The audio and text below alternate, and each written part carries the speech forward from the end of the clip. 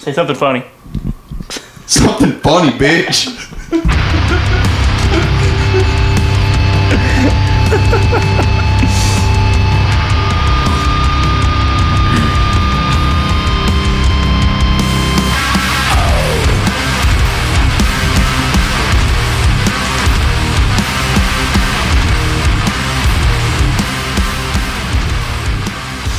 All right, welcome back to B-Sides and Broken Records. I'm your host, Devin Williams, and I am here with my buddy, Tyler Samples. You can say William Tyler Samples. William I didn't know if you wanted me to use your, full government name or not. For the most part, I didn't know how you felt about that. Well, every time I've ever thought about my premier guitar rig rundown, it's like, what's up, guys? We're here with William Tyler Samples. Dude, I keep telling you need to just start. You're almost at that age now where you can just start going by Bill. Bitch, I'm like 20 years off of that age. Nah, dude, you just got to commit to it. So, this week we are going to get into a one-on-one with Willie T here. And, I guess we're just going to dive right into it. So all day long I had been planning on doing this with Ballard. So I had a whole different set of questions and stuff, and then just 10 minutes ago, it's actually we're doing one-on-one with you instead. So, well, I mean, the questions I'm just having to think some of them, but well, it's a good thing that we're best friends, bros. So I've probably known. God, how long have I known you? So I've probably known you for coming on. The first night we met, which is one of the funniest stories of my life. Yeah, we've been really tight friends for about 7, 8, maybe 9 years now, something like that. But we've known who each other are for forever. Yeah. So let me start, I guess, with we're gonna go way back, getting into some background stuff. So what, growing up here in North Alabama, there's a lot of stuff we could do. I played baseball really early, played football really early. As did I. Yeah. So around what age did you start to pay attention to music? Music was always around when you were a kid. I remember being 4 or 5 years old and hearing music. But when did you actually start to realize that it was a thing? I know that sounds kind of abstract, but for some people music is still just that same thing that it was when they were 5 or 6 years old. It's just they enjoy it, it's background stuff. But at what point were you did you take notice of it? You were hey, there's something going on here. And it was a little bit before I started playing guitar, because one of my great uncles, he played bluegrass guitar and stuff like that, and at my mamaw's church, and I always thought it looked cool and it looked fun. But when it really took my eye was honestly when I first saw the music video for Shania Twain's "Man, I Feel Like a Woman." I think that might have had less to do with the music and more to do with Shania Twain. It had a lot to do with the music too, because both of the guitar players, one of them had a white Gibson Explorer, the other one had a white Gibson Flying V.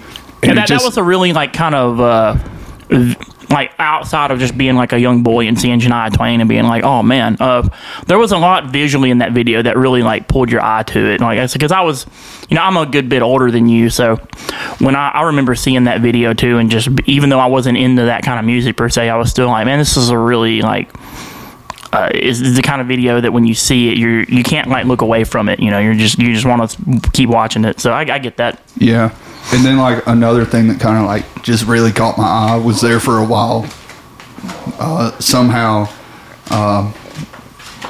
because of my dad's living situation or something like that, post divorce for my parents, every Saturday morning or something like that, the TV would be on the live concert channel or whatever. Yeah. That thing, you remember that? Always the country one, because that's just a given. Well, that was my next question, was what type of music did you kind of get into first? Yeah, it was but yeah, the other thing that caught my eye before I forget about it, was the Kenny Chesney concert. One of his guitars had a blue Les Paul and a blue Strat, and I was Oh, I like the color blue. So it seems like for you, it was initially more like a visual thing. You were like, what are these people doing? Like, this looks really cool. Like, what are they up to? Yeah. Okay. Yeah. And then it became like a visual thing, like, you know, with hearing a bunch of music and stuff like that, like on my way to Little League games. Yeah. Because of my dad's mixed CDs and stuff like that, and hearing like Sabbath. Well, and like your dad, like I know your dad, and your dad had you, your mom and your dad had you pretty young. Yeah. So they were probably listening to like, the stuff they were listening to was probably like fairly fresh, you know, like pretty like fresh stuff, you know. Like, I mean, everybody's parents were into like classic rock and stuff, but they were probably listening to a lot of more, like, because, you know, my parents are a little older, so like, yeah, I was like really ingrained with the classic rock stuff growing up, but you probably were listening to a little more like contemporary stuff. Oh, dude, there's like two main like genres of music that like raised me when I was a kid, and it was like 90s to early 2000s hip hop and R&B. Like, hell yeah. like Biggie and Tupac yeah. and like Ice Cube, like they played a big role in like my musical upbringing really early on. And then like all of the, you know, the country stuff, and like very specifically like 90s country, because, you know, like my parents graduated in like 95. Yeah. So yeah, that definitely was what, you know, like caught my ear and stuff when I was a kid. And then when I started getting into guitar and stuff, like it was a lot of like Skynyrd, and I still remember the first time I heard Sabbath. So what happened first for you? Did you get into guitar first, or did you get into like metal and stuff first? Like, I got into guitar first. Okay, so tell me how that happened. Like what in you? Because again, like a lot of people listen to music, but they never go, hey, I want to learn how to play bass or guitar or sing or drums or whatever. Like, so what like kind of flipped that switch in you where you were like, I don't just enjoy listening to this, I kind of want to do it? It was honestly just like sitting there and like seeing like those concerts and stuff like that on TV, and just thinking, dude, those guys with guitars look so fucking cool. Like that like that's what I want to do. And then well, I would think another thing too is like, because this is how I felt when I discovered the punk scene, but I feel like maybe you probably kind of felt this way. Tell me if I'm wrong, but when you're seeing those country guys, you're like, you know, being from North Alabama and being from the South, like country's a big thing. Country music's a big thing around here, you know. Like, and so like you see these country guys and you're like, well, like when you see the quote finger quotes, when you see the rock stars, you know, when you see like Ozzy and Slash and stuff, there's a part of you that goes like, I could never be that. You know what I mean? Like, even as a kid, there's a part of you that sees those, like, you know, quote rock gods, and you're like, I can't be Angus Young. Like, I can't be that. But like, you see those country dudes, and maybe they seem a lot more relatable to you. Like, you know, they wear the same kind of clothes you do. They talk about, like, you know, like growing up in the country, like working on the farm and stuff. Like, I know a lot of people think that's cheesy, but like for a lot of us growing up down here, that was like a reality when we were kids. Like, so it seems a lot more relatable. So is that a part of it maybe too, where you were like, this seems a lot more relatable. This seems like I could be that guy up there playing guitar. Like, maybe I'm not exactly 100% sure, because, you know, like I started playing guitar when I was like 8. So we're talking about like when I'm like 5 and 6 and 7 and stuff like that. And, you know, like, fuck all, like, who knows what the fuck I was thinking about. What your 5-year-old mind's thinking. Probably like fucking Mortal Kombat or some shit. Power Rangers, man. Yeah. But yeah, it was definitely kind of a funny journey and stuff like that. Like, because the reason I started playing guitar is because I found my dad's guitar. Okay. And I was like, I have a way to figure it out. You're like, oh man, there's one of these in the house already. Yeah. Yeah. And then, you know, also about like that time was like around the first time I heard Black Sabbath. Yeah. And like, you know, like I've told you that story before. Like, we were going to a Little League game. He put a mix CD in. Whatever.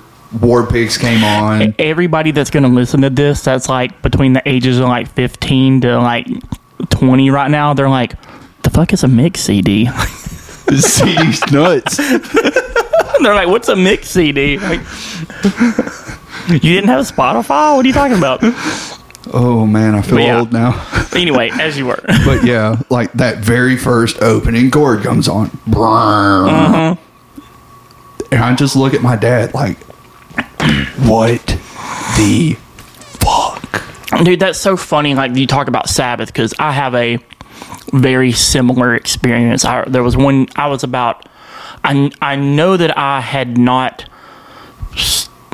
either like not started or just started kindergarten. So I was like 5 years old, and it was Christmas, and my grandmother bought me a Sony Walkman cassette player. And my dad had this briefcase that held cassette tapes. It held like 15 or 20 cassette tapes in or something like that. So my grandmother buys me this Sony Walkman cassette player with like the little crappy like metal headphones with the poofs on the end, you know, like those early 90s, what up, right? And I remember like we were going somewhere one day, and my dad was like, well, hey, since you got this cassette player for Christmas, he's like, here, this old briefcase I got full of old cassettes from like the 70s and 80s and stuff, you know. So we're going on some trip or whatever, and I'm looking through this thing, and I pull out Black Sabbath. I pull out Paranoid on cassette tape, and I'm like, what is this? This looks weird, you know? So I pop it in, and dude, exact same thing. Like, I'm just sitting there with my headphones on in the back of my mom and dad's car, like 5 years old, like just listening to the glory that's Black Sabbath, you know. My dad's like, you know, I'm a 5-year-old kid, so normally I'm just like talking my head off all the time, you know, and I've been silent for like 10 minutes straight, and my dad's like, okay, something's wrong, what's he doing back there, you know? So he like turns and looks back there, and I'm just sitting there with my hands on my headphones, just like pushing them further into my ears, you know, like, and he's like, hey, what the hell are you listening to? And he opens the briefcase up and sees the Black Sabbath cassette open, and he's like, you don't need to be listening to that. Stop, don't listen to that. So it's like the same exact kind of story, dude. It was like the first I heard Black Sabbath, and I was like, this is different. I'm like, yeah. And then, like, of course, like, because like the Black Album was big, like when my parents were in high school, my dad was kind of into it and stuff. So, like, I heard Enter Sandman and Nothing Else Matters, and, like, that whole CD, really. Yeah. Like, a lot. And Guns N' Roses and stuff like that. And that's kind of like, that was, like, the catalyst for me to get into heavier stuff. Yeah. So, you find your dad's guitar. You're listening to Metallica and Black Sabbath, and you find your dad's guitar. And this is what, say, like,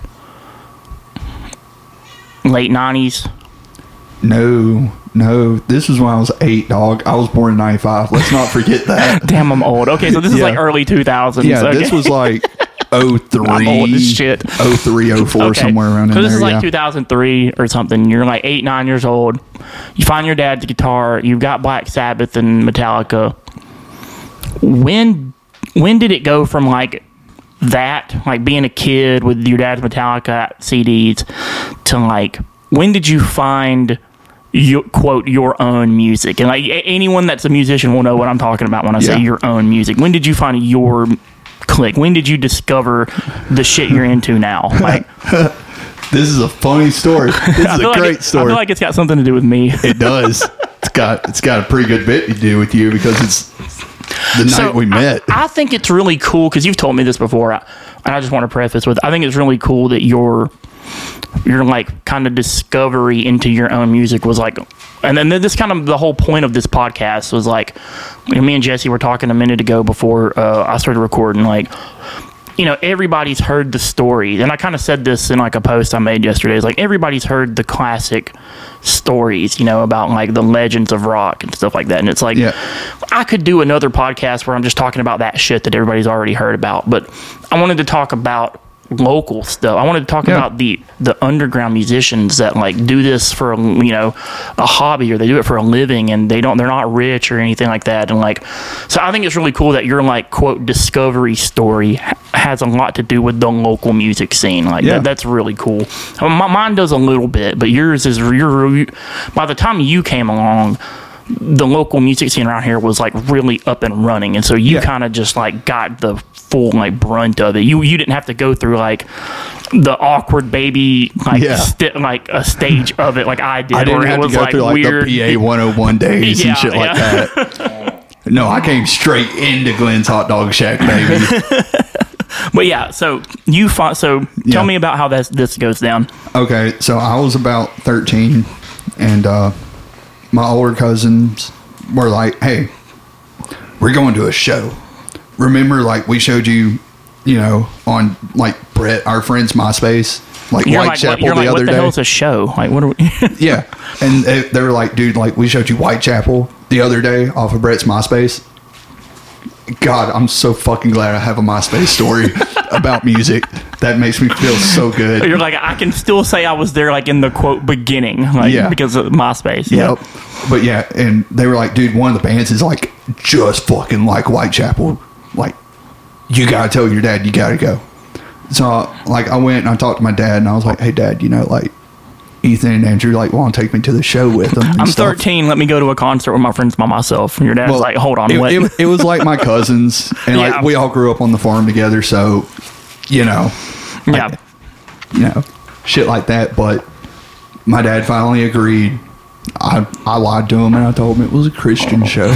So that was like the thing to do back then. You were like, because this is when the Christian scene was super big. Yeah. So yeah, you could be like, well, it's at a church, or like it's a Christian show, and your parents were like, well, okay, you can go. Yeah. And they thought you were going to see like Mercy Me or something like that. Or like Casting Crowns. Yeah. But yeah, and it also did help that it was at Glenn's too, because Glenn's is right there at the falls on the mountain. Yeah, it's like the bottom of the mountain, or at the top of it is where it was. Yeah, and that's like 15 minutes away from my house, so like it's not like I'm driving all the way to Birmingham. Yeah, or anything. And so my dad agreed, and I went with my cousins, and we were hanging out with like their friends and stuff like that. And dude, it was insane. I'd never fucking in my life seen anything like that. So, had you ever been to like a quote unquote real concert before then? Dude, I'd been to Riverfest, but like... That was it, yeah.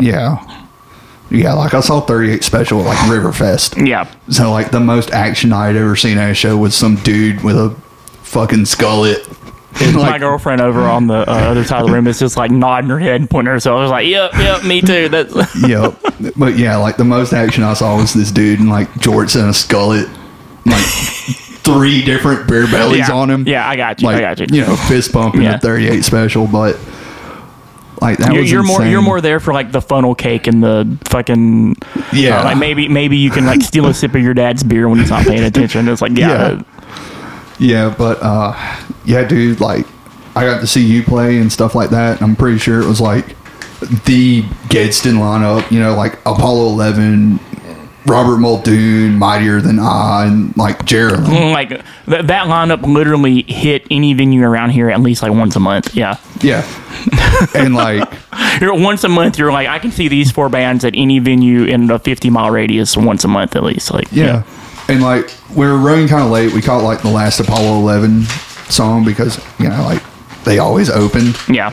And I was like, oh, this is cool. It's going to be like kind of like a Green Day show. Cool, sweet. You're like, oh, cool, pop punk band, sweet. And then I like pop punk. Yeah, and then like Mightier Than I, Muldoon like got up, and I was like, yo, dude, what the fuck? What is going on? Dude, are they fighting? Why are they hurting each other? Are those guys fighting? What the fuck? And then like by the time Geraldine like got up there and stuff, like, oh my god, dude, what a fucking show. And like, I don't know. I know like somehow like you ended up hitting me and then like apologizing to me because I was like 13 and you noticed it like eventually, which was very courteous of you. Yeah. Thank you. Yeah, I'm doing what I can. Yeah, I mean like you probably were like 23 at the time. No. So you were like an adult.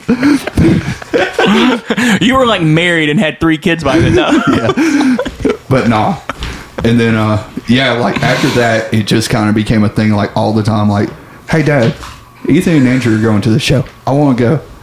And like, I like scraped up like all of the content and stuff that I could. But a lot of that had to be like on my Nana's computer because me and my dad didn't have a computer. Yeah. And a lot of that was stuff that my cousins had put on that computer. But they didn't put like Whitechapel or like old Bring Me the Horizon and stuff like that on it. Like they didn't put like anything super heavy. they put like All That Remains and Coheed, and Avenged Sevenfold, and Atreyu and stuff like that. So like I cut my teeth on like a Death Grip for Yesterday and The Fall of Ideals and Good Apollo. I mean, like, that's why I have a Good Apollo tattoo. So, all right, so now you're a teenager. You're about to enter high school, and you're going to some local shows, and you're seeing local bands, and, like, what about this, like, because, you know, there's a lot of people that come to local shows. There was a lot of people coming to local shows back then, and first off, like, what did you like about it? Like, what made you be like, man, I got to come back to more of these. Like, I just have to. I can't wait till this weekend. I hope there's another show. I'm, like, asking my friends about it. Like, what made you be like that as opposed to just being someone that was either just totally, like, turned off by it, not into it, or being like, yeah, that was cool. I might go to some more. What made you, what about it made you, like, obsessed with it? Dude, because of like hearing Sabbath and Metallica and stuff like that, like in a very formative age, like still like right before I was a teenager and stuff like that, it made me want to play guitar and play like the heaviest I could. Yeah. And that's like a huge bit of like what attracted me, because like the stuff that I was getting into and stuff like that, like none of my friends were getting into. Yeah. Because they were the older sibling or the older cousin. Whereas, like, yeah, whatever, like, I was the older sibling and stuff too, but I still had older ones. Yeah. And older cousins to show me all of this other shit.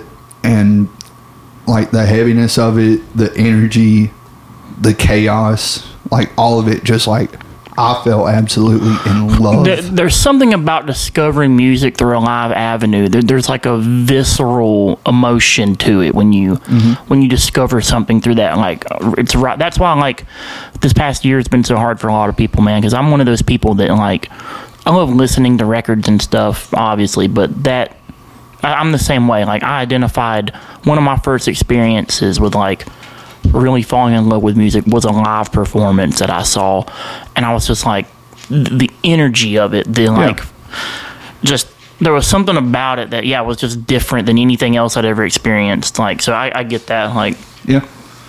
So what you're telling me is you're going to make me wait all the way up through Furnace Fest when I drag you to Every Time I Die to dive into Every Time I Die? Look, man, I've tried, okay? And they're not bad. This is not my thing. But, all right, so you're coming to the shows. You're super, like, you're just obsessed with it, I'm assuming, right? Like, it's, if you're anything like me, it was, like, the only thing you thought about every day. You were like, dude, a show, another show. Like, so how did you... So I'm trying to figure out how to word this question without it sounding weird. Just because I know that you were younger. So, like, you know, I was in the scene at the time. I'm playing shows with all these other bands and people, and, like, some of these people would go on to be in really successful bands and do really awesome stuff. And, like, so there was kind of I don't want to say, like, cavalierness to it, where I was just kind of like, I was just kind of indifferent to it. Like, I wasn't. Like, I was aware of what was going on, and I was aware of the people that went on and did bigger things, but, like, I never had, like, a starstruckness kind of thing about it. Like, you know, like, some people I know that would go on to be in, like, really big bands or whatever, like, I never really looked at them that way, I guess because I knew them, but, like, as someone that was a good bit younger than a lot of people, did you ever, like, kind of have that where, like, people would start talking to you and you're like, I can't believe so-and-so from such and such is talking to me? Like, yeah, like, all the time. Like, very, very primarily, like, everybody in Gadsden was, like, super welcoming and super nice. And, like, I did find, like, a bunch of people, like, my age, too, which was great. Because then I didn't have to, you know, be a pest and, like, annoy the shit out of, like, all of y'all. Like 18 and 19-year-olds, you're like, okay, I found some other, like, 13, 14-year-olds I can hang out with. I found people, like, my age and shit like that I could hang out with. But still, like, anytime, like, I had a question, because, like, I was figuring it out. Like, that's where I was, like, learning about, like, guitar tone and shit like that. And, like, Guitar World wasn't, like, cutting it for me. like I really wanted to like know and see the shit in real time. And like, thank God for like you and Mono when I was like 15 and 16, because you guys would like show me the Geraldine rigs and shit like that. Yeah. Mono definitely would, like, all the time. I was kind of an asshole back then. Like, I Yeah, didn't you really like kinda talking. Were? Whatever. Yeah. But yeah, No, like, I was like, so I was probably like I might have been like 20, 21 or something like this by Yeah. this time. And like, yeah, I probably was more like 21, 22. yeah. And I don't want to say I was kind of up my own ass a little bit. Like, if I'm being real, like with over a decade of retrospect, like I was kind of up my own ass a little bit. So I kind of had that like, I don't want to be bothered with these fucking 14-year-olds. Like I was kind of a dick, but I know Mono wasn't, because Mono was like your age. Mono was super young. Like, Yeah, he was came like into it 18, real 19, young. something Yeah. like that. Yeah. So, and I didn't even realize that. Like, when I joined the Geraldine, I did not realize that he was like a 16-year-old kid or something. You know, I was just like, oh, this guy shreds. Hell yeah. Like, Yeah. but no, it did take me a while to kind of like, you know, get over my.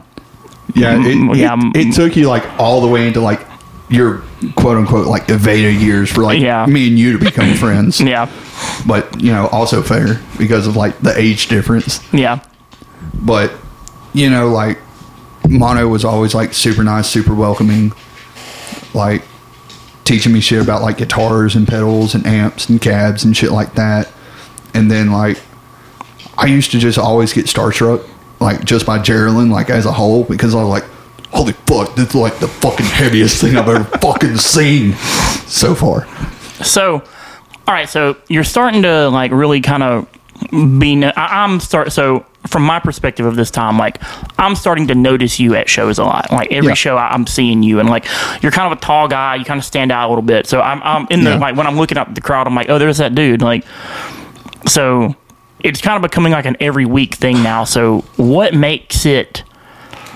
At what point do you go, I need to be up there. I need to be one of the people playing the shows. Like, because that's a big pivotal point for like people like us versus people that just come to shows and play shows, or come to shows and like watch shows. And I know a lot of people that go to every show they can go to, man, and they have a great time and they love local music and support it, but not once have they ever been like, I need to be the person up there doing it. So what flipped in you where you were like, this isn't good enough anymore, I need to be one of those guys? Ooh, it was like a huge catalyst. It was like a culmination of a bunch of different things going on in my life at that time, because like I was 13, 14, you know, around in that age range, and, you know, starting to get interested in girls, starting to try to figure out like how to communicate.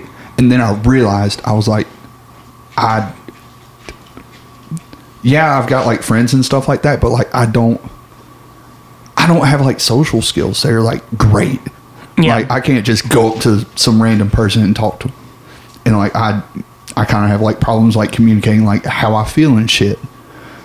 And then like just one day, like after school or something, like I just kind of had like a really bad day, and I was playing like Last Kiss by Pearl Jam or something like that, you know, like super fucking sad song on guitar. My dad was like, hey, are you okay? Because you seem kind of sad. And that clicked in my head, and I was like, I can communicate my feelings very effectively and efficiently through music. And then it was like my third show or something like that, and there's like this really, really cute scene girl like my age. I can't even tell you her name, but I was just like, oh my God, I want to marry her at 14. And then I was like, that's it, that's the one. I don't know how to tell her that I like her. And then the show started, and I was just like, dude, music is just, it clicked. And I was like, the only way I'm going to be able to effectively like get my message out there and communicate and like have a platform or anything like that, it's going to be through playing music in front of random people that I don't fucking know. Yeah. And I was just like, and they look so fucking cool. And like, that's been like the whole point, like the whole catalyst was because I thought people that play guitar looked fucking cool. Yeah. And it all just kind of like clicked in this really like couple of days span. And then I was like, after that, I started like dreaming and talking to myself to sleep, like about what my rig rundown would be like and stuff like that. Because, you know, at the time, Guitar World had that back page, the very back page. It had guitarist rigs and shit. I was like, dude, mine would be like this fucking like Line 6 and this like Rogue and stuff like that. And I was just like, because you're like, that's the gear I can afford, so I'm fantasizing about stuff I might actually could be able to buy. Like, there's no point in fantasizing about $4,000 guitars. They're just out of the question. Like, absolutely. So yeah, it all just kind of came together one day, and I started, you know, dreaming and thinking about it just constantly. Excuse me. And I could never get it pieced together. Yeah. So, as far as like a band, but you know, like, I don't mean this condescendingly, but you were like, as far as like becoming part of the scene and getting into playing, you were sort of like a late bloomer. Yeah. So like, what really, like, it's one thing to be like, I want to be that person, and then you start fantasizing about it, but like, when did you actually like take this? When were you actually like, okay, I'm tired of just sitting around and like looking through musicians' friend magazines and fantasizing about playing shows? When did you actually like grab one of your friends and you're like, grab your shitty pawn shop drum set and come to my fucking house, we're gonna jam? Like, when was the first time you like you took that step? Like, oh man, the first time I took that step, I was like 16. Like, my friends that went to Sand Rock and stuff like that, because I was still going there at the time, like the scene kids there, they were all like a lot older than me, and they put together like a band for the talent show, or they were going to play the talent show. We never ended up playing the fucking talent show. Yeah. Because we all sucked. That includes me, because they asked me to join in because they knew like that's what I wanted to do. Yeah. And like you had a guitar. Yeah. So they were like, well, Tyler's got a guitar, so that's like plus one on the other three people we were thinking about. Like, yep. So all of that happened. Then like after that, I was just constantly like playing out, like going and hanging out and jamming with other people and shit like that. Yeah. And you know, like a few times, like I'd jam with somebody and it'd feel great and stuff like that, but it kind of much like myself, I'd find that they were kind of full of shit. Yeah. That like neither one of us could play. And I don't know about you, but I know I had the problem too of like, I would think like, okay, I'm ready. Like, me and my friends would, you know, when we were real young, we'd get together and jam or whatever. And then I would see a band, or I'd like watch a music video or watch a band or something. And like, I had even at an early age, I had a pretty good self-awareness. So I would see a band like playing live on TV or something, and I would be like I would almost get discouraged. I'd be like, dude, we're nowhere near that good. Like, I'm not ready yet. Like, so you kind of like shit on yourself. You're like, oh, man, like, yeah. And you don't give yourself the benefit of the doubt of just being like, dude, I'm just a 15-year-old kid. But you see like a professional band somewhere, or like I remember being really young, and like my parents took me to a Creed concert when I was in like 7th or 8th grade or something, right? And I mean, think what you want about Creed, but just seeing that level, you know, of like production and musicianship, and like put on a concert at like the BJCC, you know, there's like 15 or 16,000 people in this arena, and these dudes are on stage, and I'm just sitting there and I'm like, dude, I can't do that. I'm like, I can't do this. I'm like, what am I doing? I can't do this. What? No, I completely understand, because like my reality check came every fucking weekend. Yeah, you come at either Glenn's or at Andy's, and I'd just be like, dude, there's no fucking way I'm finding at least 2 other people that I can do this with. That's a big fucking party foul there, bud. I know, man. I can't ignore it. My girlfriend just knocked over a glass of wine on the coffee table.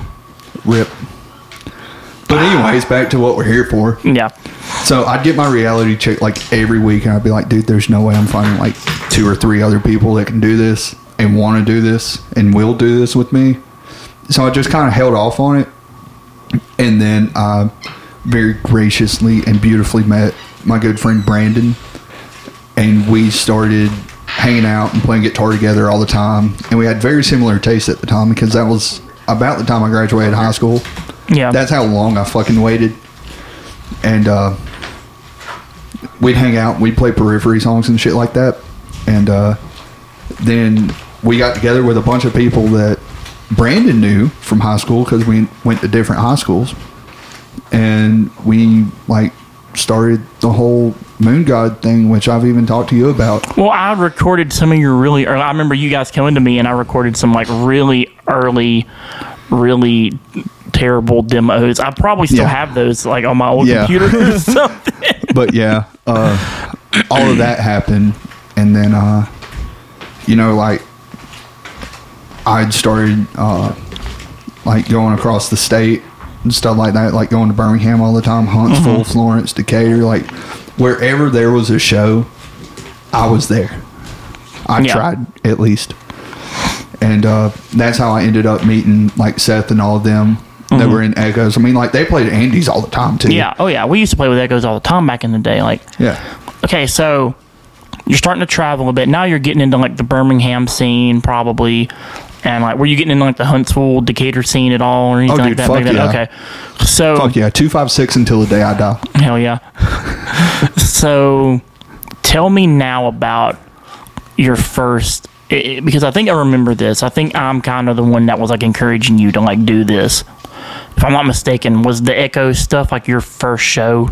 Yeah. Okay, so kind of run that down for me, like how that all happened, like how you actually got in Echoes, and because I don't really particularly remember what I was like pushing you to do, but I remember you coming to me and being like, dude, I don't play bass. I've never played bass. I've never even owned a bass, like, but they need a bass player, and like you'd become friends with them and stuff. So yeah, kind of run that whole thing down for me, like you like all the way up to like your first show, like.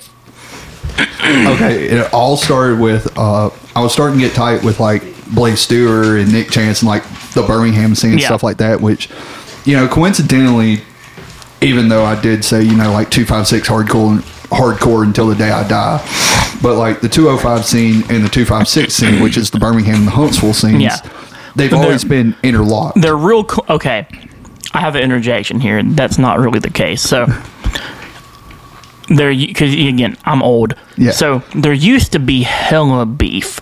Yeah. There used to be hella beef between like the 205 and the 256 scenes, which if you're not from around here and you're not, he's just like, dude, what the fuck, man? Like Jesse knows, he remembers because we're old. But there was some beef. Like there really was some beef. Like, again, I'm not really going to get into specifics, but like there used to be some guys from Birmingham that like to come up here to our shows and like, they just like to start shit. It wasn't anything serious. They would just get in fights and like, get the cops called and shit or whatever. Like they were just always trying to like start some shit up here, right? Like, they would just like accost Gadsden bands when they were playing, just you suck, fuck you, stuff like that, and then when they try to fight them in the parking lot or something, and the cops would get called, and so like, they just tried to start some shit. It wasn't anything like super serious. It was just a bunch of like testosterone up 17, 18-year-old dudes, like, you know what I mean? Like, it wasn't anything super serious, but like there was some beef though back in the day. But anyway, like, but by the time you came around, like that shit had all been kind of squashed. Like everybody was real cool, like. Because I remember when we had started booking shows, there were so many cool Birmingham bands, man, and we were just like, dude, we got to get these guys down here and shit like that. And there's a lot of cool people from that scene too. So But yeah, and like every single time I would go to a show, I would see Blaze, and me and Blaze would talk and we'd hang out and stuff. And eventually he would be like, dude, start a band. Because Blaze always been in bands. Like, he started his first one when he was like 15 or something. Yeah. I didn't, because I didn't like, like our area is like not that huge really. So finding people was always a challenge. But Blaze would always be like, dude, you've talked to me about your musical ideas and visions and shit. Do it. Do it. He always pushed me. And then, like, finally, like, I kind of had like the opportunity. Because I'd always try to find people, but it always fall through. Yeah, because I remember you coming to me and asking me, like, hey, man, Echoes, like, wants me to play with them. And I was like, they have, like, 3 guitar players. What do they want another one for, right? Yeah. And you were like, no, like, they want me to play bass with them. And I was like, do it. Yeah. Like, I know you don't play bass. I know that you don't have any bass gear. I was like, I was kind of like running. I had just started doing like my own little home studio shit, and I had bought a bunch of bass equipment and stuff for it. And I was like, dude, I got some bass gear you can borrow. Like, just buy a bass. Yeah. And like, I'll let you borrow like some gear, some other gear I have. Like, just do it. Yeah. Just even if you hate it, even if you like decide you don't want to do it a month or 2 months from now, like, get some gigs under your belt. Just actually get on stage and get some gigs under your belt. And like, yeah. And that's what I did, and it was great. And I got like that Conklin bass that we talked about, like on the first episode. It was like a mile long. And it was a huge ass bass, dude. I got like 3 so shows. big, dude. I got like 3 shows under my belt.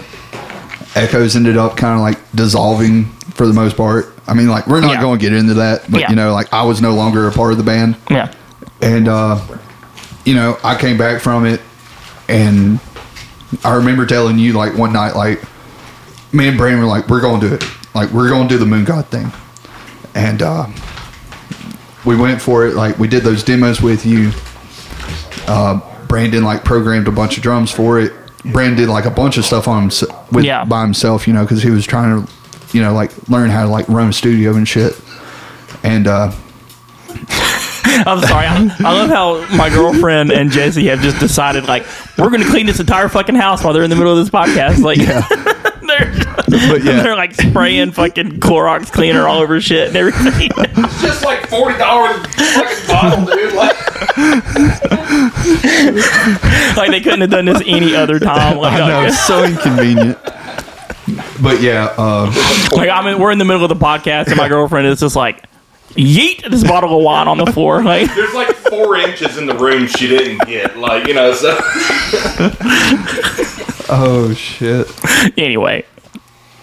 But like, we came to you, did those demos, but still we couldn't. Me and Brandon were really, really into Periphery and like Monuments and Tesseract and Reflections and Glass Clouds. So well, and also like this is when I was in the middle of doing Veda, which was very like I was really into like Periphery and Tesseract and Monuments and like I mean kind of the same vein there. So like you had a local source that was like also into that same kind of shit at the time. So you were like, oh shit, man, like because ironically enough, like not only were me and Brandon becoming the very, very close friends that we are now, me and you were also becoming the very, very close friends that we are now.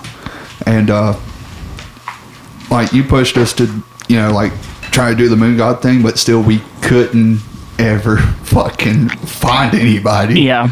And a lot of that also had to do with like the complexity and shit like that. And like me and Brandon, we also like you were still young. Yeah. And you were trying to write you were into music that was like way outside of your caliber of skill. Very. And you were trying to write that type of music. And so like I understand because I had the same issue with Veda where it's like it got to the point to where I was like trying to write music that was outside my caliber of skill. And I got really discouraged by it, but that's a whole other thing altogether. But so I can relate to that. Like you're into this type of music, but you just can't quite replicate it or execute it the way you hear it in your head because it's a little bit beyond your capability. So you're like, well, shit, is this even worth like continuing to pursue? Because I'm not going to get there. Yeah. Which like not anytime soon anyway. Like, ironically enough, just because of like me woodshedding and having been like fresh off of Echoes, like because I did actually learn how to play Echo songs properly. Yeah. Eventually, before I left the band. Yeah. And so, it wasn't so much that it was like outside my realm of capabilities at the time, but it was like Brandon's busy with college, like I'm busy with work and college. Brandon's also busy with work, like trying to link up and stuff like that. And it just kind of like dissolved. Yeah. And stuff like that. But and then, so I didn't really know. This is something that I kind of wanted to address in a podcast, but I didn't really know like how to go about it. But because me and you were kind of the founders of Witch Hunter, I guess this is just as good of a place as any because it kind of brings us up to this point. Yeah, like it does bring us up to Witch Hunter. How did Witch Hunter get started? How did we start Witch Hunter? Like, okay, so this is a great story. Jesse's like thumbs up, and he's like, yeah. Okay, so I very vividly remember like me having a flashback like thinking about like Maylene and the Sons of Disaster because I'd seen like the video to Step Up on YouTube and shit like that. Yeah. So I got on my Spotify, like when I first got Spotify Premium, and I just started listening to a bunch of Southern metalcore and hardcore and shit like that. And me and you were talking about it one day, and you were like, dude, the best metalcore band from the South is Norma Jean. So you showed me Norma Amen. Jean. Amen. And you were still like into like Periphery and shit for the most part at this time too. Well, I kind of remember around this time, like, so I had some issues. Excuse me. I had some issues like with Veda. It wasn't like interpersonal issues because Seth was in Veda. So I had stopped singing in Veda because I was the lead singer in Veda. And I had to stop singing in Veda because I had some health issues that had affected my voice really poorly, and I could not sing the songs anymore. And I got really down about that. And like I'll probably get into this a lot more in depth when. So like a fun fact for I guess for like people that are wondering, eventually I'm going to do one of these episodes on myself. I'm just going to have somebody else interview me. I'll pick somebody and have them do this to me. Say less. Well, so I'll get into this more, but like I said, so I had some health issues with Veda. They got me real down. I couldn't sing. We brought Seth in. So we had one of our guitarists quit. So we brought Seth in to be our vocalist, and I moved to guitar. And it just didn't quite like. I got really depressed. Like the health issues I was having, and like I lost my voice for about a year. Couldn't sing at all, and it just really got me down. Like, so I'd quit Veda altogether. I was in another band at the time too that I had quit. I was in McPherson Struts, and I had quit. So I quit Struts, I quit Veda, and I had joined FRT, I think, by this time. Yeah. The other band I'm in now, I had joined First Right Theft, but we weren't doing anything. And at the time, so I'm the lead singer in First Right Theft for people that don't know, but at the time we had a lead singer. It wasn't me. I was just playing guitar. They had brought me in to be the lead guitar player and not be a vocalist. So I was like, sure, fine. But we weren't doing anything. We have some originals now, but we're mainly a cover band. And so we were just kind of learning covers. And I was like, this is something kind of different and like easy for me to do. And I didn't have the involvement in it like Veda and Struts required. Yep. Right. Like, cause Struts was a touring, gigging band all the time. Right. Like, so yep. I didn't have the commitment to FRT like I did Veda or Struts. So you had been kind of like, I say all that to say this, you had been kind of like hounding me, and I'd also had a long-term relationship at the time that had completely fallen apart. So I was like, I hadn't been single in like 9 or 10 years or something like that, right? So I'm like single for the first time in my entire life, just about, right? Yeah. No bands really. Like this one band I've been in for like a month or two that I'm just like learning some cover songs, not really doing anything with, right? And so I guess you kind of finally saw your opportunity. You were like, I'm gonna hound the absolute dog shit out of Devin about starting a band with me. And it seemed like every time we talk, you were just like, dude, start a band with me. Dude, start a band with me. Dude, start a band with me. Yeah, pretty much. And I was just like, dude, I want to. I was like, I can't sing anymore. Like, my girlfriend dumped me. Like, I hate everything. I want to die. Just let me crawl inside this fucking bottle and disappear. And you were like, no, start a band with me. Start a band with me. So I kind of have to, like, thank you for that. Because my whole life at that time was just super, like, I didn't give a fuck about anything. It was Ballard just like fist bump. It was just like, I'm getting real right now. And that's the other thing about this podcast. It's like, it can be real funny, but, like, this is our lives, man, and like this shit can be real, and I was just like in a super dark, fucked up place, and like you were just constantly there, and like, dude, start a band with me, and eventually I was just like, why not? Like, what else am I doing? Like, nothing, not shit. I don't have anything else going on in my life, like, which is very ironically, like, perfectly, like, about the time I moved in with you, and stuff. So I mean, like, it was just perfect. It all just kind of fell in line. But, like, even, like, before that, like, when you were still, like, doing Veda and shit, like, when you first introduced me to Norma Jean, like, I was just listening to Norma Jean constantly, fucking constantly, and like Evergreen Terrace, and like You Got Me Into Zayo and Converge and The Chariot and shit like that. So like, I just kind of, that was like my second musical awakening. Yeah. I'd gotten tired of the fucking technical gent and prog shit. Like, I'm still really into that kind of stuff, but it gets to a point to where you have to be honest with yourself, and you're like, I know where the cap on my abilities are. And I don't say that to, like, I'm talking about myself just as much as I'm, like, putting that on anyone else. Like, you should always strive to be a better musician. You should always strive to get better and, like, be more proficient. But you also have to be realistic with yourself. You also have to know where your limitations are and being like, there's not a lot of reason for me at the moment to go down this path because I'm just it's stuff that's beyond my scope of capability, and there's just no reason for me to attempt this right now. Like, you know, I need to if this is 10 steps down the road from where I want to be, I don't need to just jump the other 9 steps and try to be here. I need to slow down and back up and just take it one step at a time. And maybe in a couple of years I'll be back at this point where I'm like, now I'm ready to tackle this stuff and try to learn how to do this. Yep. Which a lot of kind of like what helped me like get into it was like simultaneously at the time I was discovering like all these old metalcore and like mathcore bands and shit like that. Like like with me going to like every show I could, like seeing a bunch of hardcore bands and shit like that, like the camaraderie inside of like hardcore and shit like that, like it really like kind of just sucked me into it. So like I just kind of gotten done with that whole like you know, like we used to never miss a Periphery show. Yeah, I couldn't give a fuck less if Periphery ever comes back to Birmingham at the moment. Yeah, you're just like, I don't care to see him. Yeah, I get that. It like that whole scene, it started feeling like pretentious and up its own ass, and I was just like, no, this ain't me. And then, you know, we fast forward, like, you know, like back to what you were saying.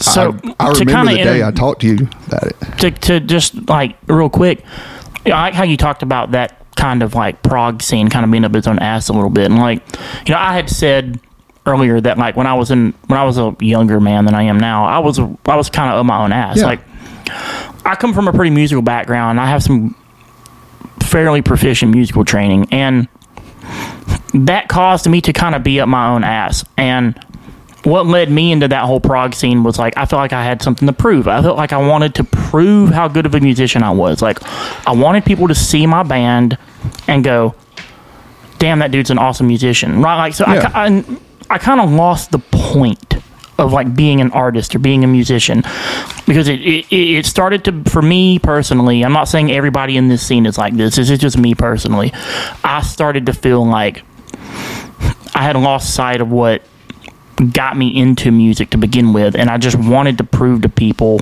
how good I was. Exactly. I just wanted them to see me and be like, yep, that guy's better than me. That's all I cared about. And what's funny was it took getting into that scene to humble me. Yeah. Like, yeah, it's so crazy. Like, that's what I needed, because I got into that scene, and there was at first a little bit of that, like, fuck yeah, look how good I am, right? But then I started seeing other people that I had no business being in the same room with. You know what I mean? And being like, these people are so much better than me. It's not even funny. And they're so much more humble about it. And they're not trying to prove anything to anyone. They're just that good. Yeah. And they're doing what they want to be doing. They're not doing what they're doing to try to prove anything. That's genuinely what they're into. Yep. It just happens to be really technical and showcase their skill set. But they're not doing it just for the sake of doing it. And I had kind of found myself doing it just for the sake of showing how good I was. Yeah. And I didn't like that. I didn't like what that had turned me into. And that's kind of what led me back to like where me and you started Witch Hunter, was like, I want to start writing again to just be writing again. Yep. I want to just write music that comes from like my like heart and like my mind. Like I don't want to be trying to do anything with it specifically. I don't want to be trying to make a point to anyone. I just want to write the music that I'm feeling. Yeah. Yeah. Yeah. And like, I'll never forget it. Like, I think it's like probably the most stereotypical, like, me and you interaction story ever. Like, I hit you up and I was like, hey, man, had kind of a rough day at work. You know, you kind of been going through it. You want to, like, you know, meet at Blackstone, you know, have a beer, maybe 10. So you met up with me at Blackstone and we were talking about it and stuff. You know, ironically, that's like where you asked me if I'd like be interested in moving in and shit like that too. And I was like, well, you know, maybe if you start a fucking band with me. Well, so for me, like, quote, officially when Witch Hunter started, I'm doing finger quotes. Me and you were going to RFS in Savannah, Georgia. Yeah. And so it's like a 5-hour drive to Savannah, Georgia, and we got a hotel room. I think we got a hotel room, right? And like came back the next day or something. Like, yeah, something like that. No, we got a hotel room in the middle of the fucking night on the way back. Yeah, that's right. Yeah. Because it was just late as fuck. Yeah. Yeah, and I tried to steal that cat. Yes. But I just remember like me and you going there because then this was like right after I had just gotten out of this super long relationship and like everything, my whole life was just like in shambles, and we had bought tickets to this thing and you were like, dude, fuck it, we're still going, and I'm like, okay, fine, I'm still going. Like, you're gonna force me to have fun, okay. And well, I really wanted to see Zayo too. I did too. And the whole way down there, it was just like, it kind of took me back to like being a teenager. Yeah. And like kind of the same thing like you were talking about earlier. It took me back to like driving to a show with my friends, just like shooting the shit, like talking about starting a band, like fantasizing about starting a band, dreaming about being on the stage at Glenn's Hot Dog Shack playing a show. You know, it's like that's all we ever wanted. We weren't trying to get at like some fucking arena, or we weren't trying to be rock stars. We're just like, dude, if we could just play a fucking show at like, so for me back in my day, like when I was real young coming in, there was this place called the Old Santos, and it was just like, dude, if we could just play a show at the Old Santos, like dude, like fuck Madison Square Garden or like anything like that, right? We were just like, if we could just play a show at the fucking Santos, dude, done. Don't need to do anything else. That's it. Could play one show there, die happy. And like me and you going to RFS and just like shooting the shit and talking about bands and talking about playing guitar and like talking about shows, that kind of feeling came back to me where I was just like, dude, I just want to start a fucking band and like play a hardcore show in a fucking basement, like with one light bulb hanging from the ceiling on a string, and like 20 kids in like camo shorts just beating the shit out of each other. It was like, that's all I want. Like, I just want to play a show in the middle of a field with extension cords for power and a shipping pallet for the drum riser, like the Jacob story. Whoa, we're not going that far.